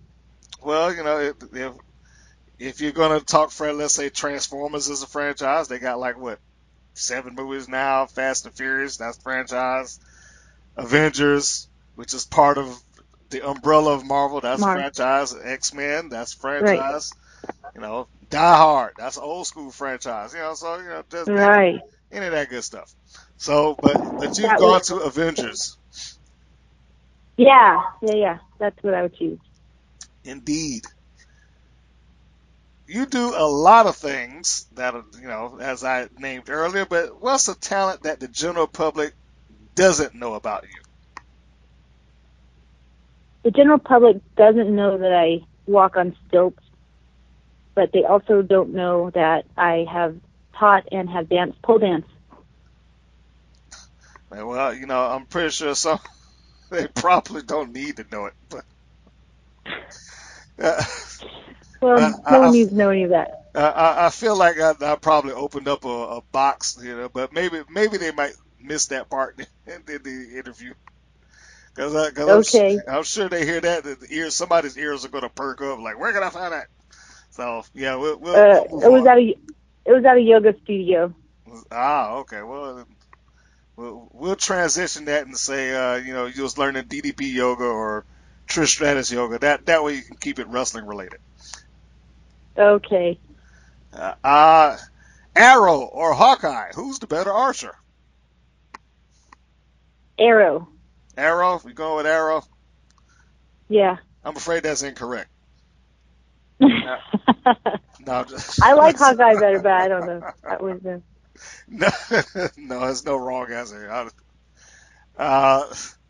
Name me a TV show that you're currently into. iZombie. iZombie? Yes. Okay. I would put Stranger Things, but it's just too much right now. Really? Yeah, I haven't. Yeah. I am too far behind for me to know if it's too much in Stranger Things or not. I actually just have been watching easy to digest shows on Netflix like The Ranch and, the old TV shows that I missed. So maybe there's so many new ones I can't keep up. I know. I still haven't watched Whatever Happened to Monday. I told myself I would watch this movie, and I heard it was good, but I got to get to it. So that is the one that's on the list. What is your favorite word? Oh man, I love words. Epoch is one of my faves. What is your least favorite word? Hate or can't. What turns you on creatively, spiritually, or emotionally? Well, are those all separate things or one thing for all those things?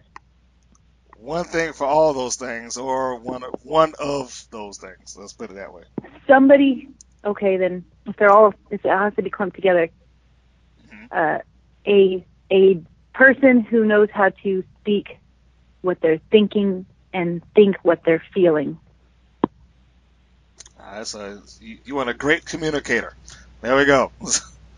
That's virtually impossible. In layman's terms. So I'm going to put yeah, I guess. Sure. Yeah. What turns you off? Someone who communicates all the time things that they don't really mean. A liar. So again, in layman's terms for the listeners out there. What's your favorite curse word? Fuck. What noise or sound do you love? Men's dress shoes on tile, walking. Okay. What sound or noise do you hate? Complaining voices. What profession other than wrestling would you like to attempt? What in wrestling? What profession other than wrestling would you like to attempt? That I already haven't. Yeah, you've done so much. So I guess I have to add the caveat: you can't be doing something that you've already tried. So let's aim for something that you haven't attempted. Got it. I intend to be a presenter and public speaker, especially regarding wrestling in the future. That's what I want to do one day. Okay. What profession would you not like to do? Anything where I have to work for somebody else and clock in. Oh, You know, I I think we, for the first time on the show, we're going to offer bonus points for that one. If I have a buzzer or a bell sound effect, this is not now the time that I need to toss that in. You make it to the WWE, and Vince McMahon and or Triple H, because he's pretty powerful there too, is there to welcome you. What would you like to hear him say when you arrive? I would like to hear him say that they have been waiting for someone like me to speak to my people, their fans. Fantasy booking. All right. It is now time for fantasy booking. Are you aware what fantasy booking is? I would imagine it's my fantasies about who will book me. Close enough. It is my belief as the host of this show that every wrestler has a angle or a storyline that's kind of tucked away in the back of their mind that they can, like, if I had the chance, this is the story that I would write for myself in this ring. And I believe that you have one tucked away, probably in there too, even if you haven't really given it full-blown thought. So what we're going to do now in this little exercise is I am going to ask you to book your own angle and or storyline against whomever and wherever promotion you would have like it to be. Now, the only rule behind this is that it needs to be someone that is active and alive. So, you can't go and say, well, I wrestled off against the fabulous Moolah. She's not alive, so that won't qualify. So yeah, book me a match. Right. Not a match. Book me an angle where Desi Dorada has got something good going on in her story. So Desi, hit me. Okay, I got you. I guess, like you said, it doesn't have to be fully thought out. I've never fully it doesn't have to be wrote fully it, thought out. but it's been a fleeting thought in my mind for a while. It would be for Lucha Underground, and they would, they're very culturally based, with the Mexican culture and then also the indigenous Aztec cultures. They would bring in Desi Dorada as an indigenous American, and she would wrestle all the girls, including Ivelisse and Katrina, because especially they're evil. And Desi's light will shine, and all the indigenous people will relate to it and want to support this revolution, this movement. And that's all I have. Well, that's fine. You just cut off somebody and say, that's all I got. And then, I'm not sure. I don't know what happens in the last season because I didn't watch it. But well, I didn't either. But they always leave some level of cliffhanger there because they're expecting a fourth one. That's all I know. But it doesn't sound or look too good right now. Yeah. But perhaps if they find the funding, because I think El Rey still wants to keep them around, maybe, just maybe, they will show back up. Now, yeah, that'd be nice. It would be. Now, I would add in something, solely based on what I talked about with you earlier. And since I don't know if she's retired or not, I'm just going to assume that Beatrice Domino is still active somewhere in the world, or she's taking a hiatus of sorts. So I'm gonna lodge her into my version of the fantasy booking for Desi. I would say if I had the pen and I was booking for you right now, I would have started off with let's say a series of 3 matches with you and Domino going against each other. Of course, one match escalated into the next. We get, let's say she wins the first, you win the second, you go to the third.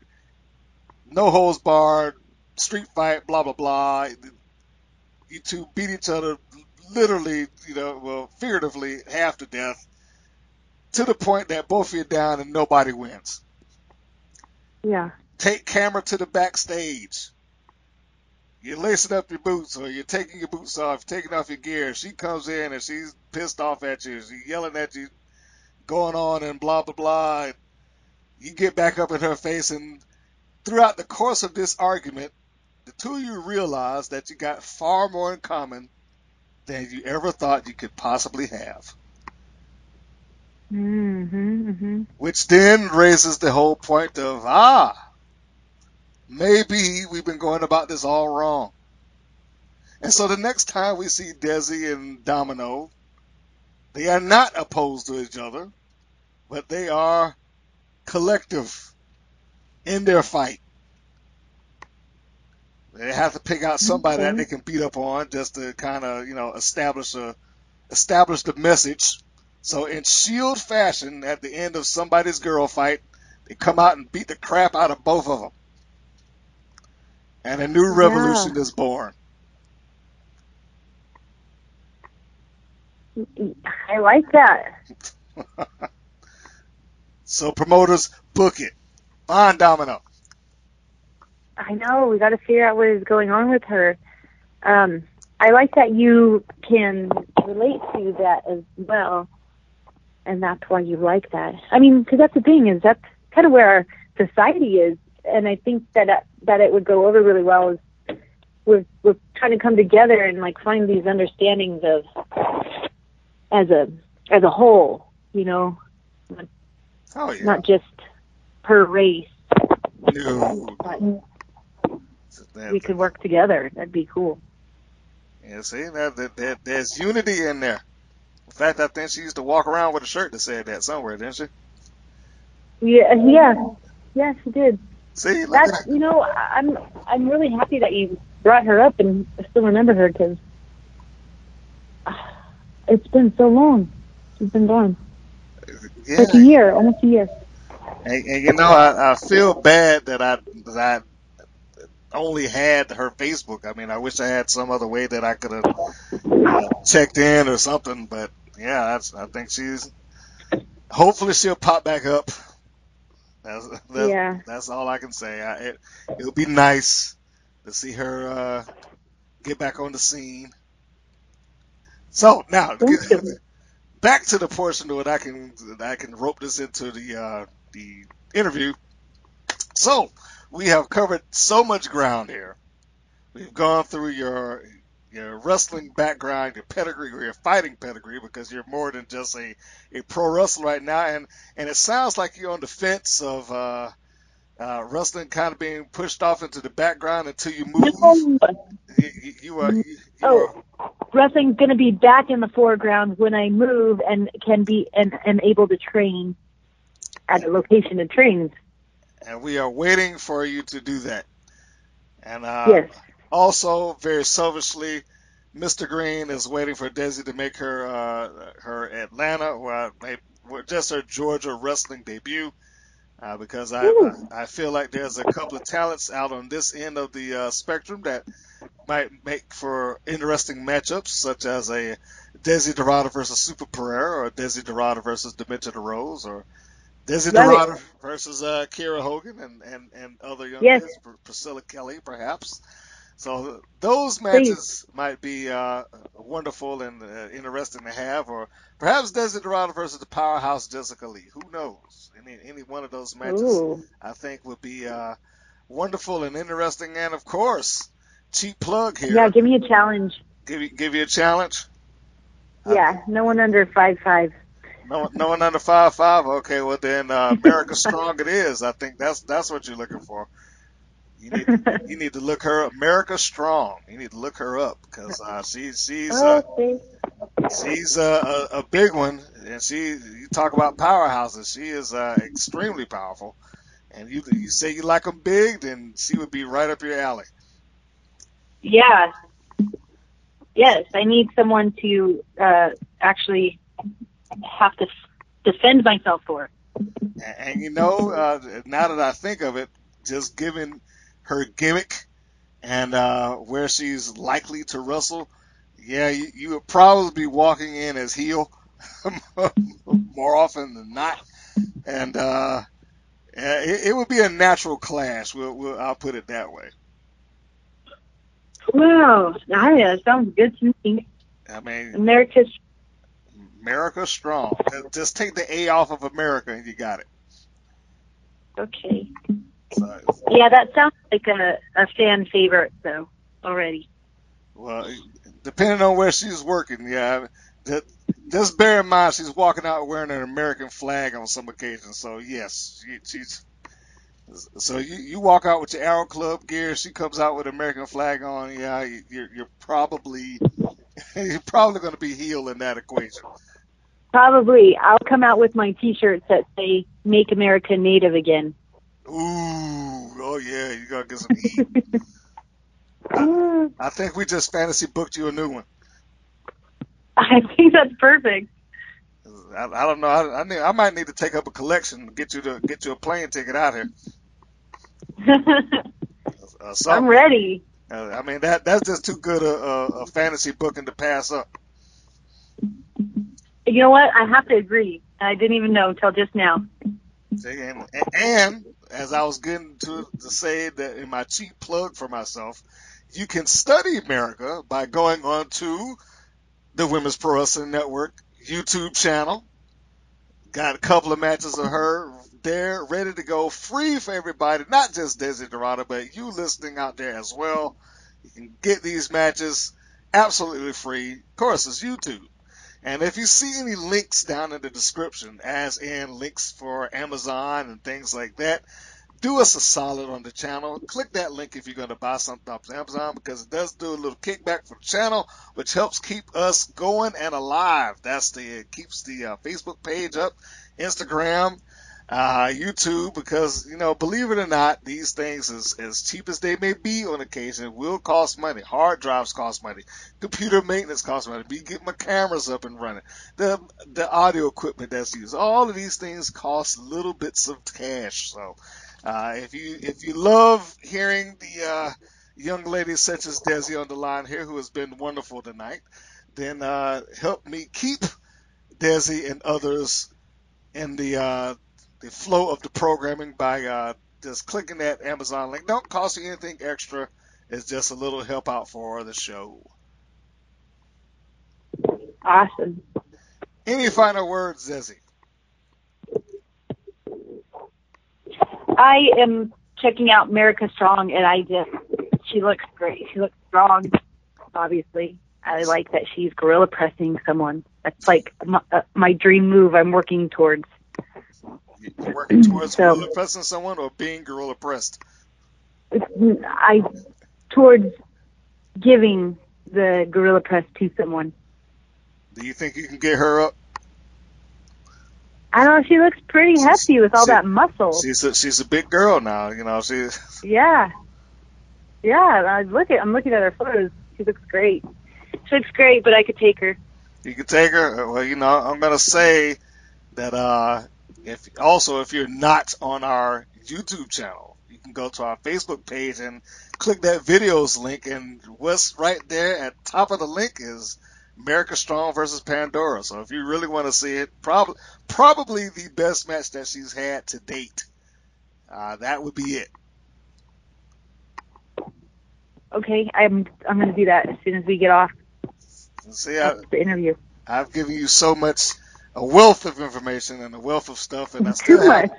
I know I'm on overload right now. I'm just bombarding you with just stuff, just boom, one after the other. So that would do it. I think you've given me the closing words. You've given me great answers to the random questions, and you gave me your fantasy booking. We actually double fantasy booked. We've done far more than what I was expecting to do, and I think that last fantasy booking, Desi Dorado versus America Strong, I think that match needs to happen somewhere, and I might need to have this. Yes, that is now undoubtedly my fantasy booking now. I didn't know before, but now I know that that's it. So if I ever get asked again, That's what I would say. Well, there you go. Oh, see, look, we covered you for that now. So when somebody asks you, hey, who do you want to take on? I'll say America Strong. Yep. She's a big Amazonian powerhouse, and I like it. I want to fight her. Yes. Took the words out of my mouth. There we have it. So, folks, now you know what you need to push your local promoters for. Whether you be in California, whether you be in Georgia, you need to try to get that match taken care of one way or the other. I certainly have to thank Desi for taking time out of her night to converse with me at length in this podcast about who she is, what she's doing, and I don't even think we've even gotten real deep into her pro wrestling life. I know there's so many other things, but it has been a long podcast as it is. I try to keep these things narrowed down, and we have gone 2 hours strong, and I think that's enough. I'm gonna have to save the rest of it for another day. After she gets back in that pro wrestling ring, after she's back into her training, as she gets some more matches underneath her, I think we'll invite her back on the show and chat it up once again. So for me, yes, I would love that, and we would love to have you because you seem, like I said, very very cool and laid back person, and probably that's because he worked out all the aggression earlier tonight. So that's good for me. So for me. And the Women's Pro Wrestling Network, and for Desi Dorada, I want to say so long, everybody, for listening, and take us out on the next podcast. And be sure to follow us on all the social medias: Facebook, YouTube, Instagram, Twitter, and of course the website WPNWrestling.com. So thank you for tuning in, and good night, everybody. Good night. Thank you for listening to the WPN's Rights and Wrongs of Pro Wrestling. If you have questions or comments, please contact us via our Facebook or our YouTube channel at the Women's Pro Wrestling Network. If you're new to the WPN, feel free to subscribe to our channel and like our page. We appreciate your support. Thank you again for listening.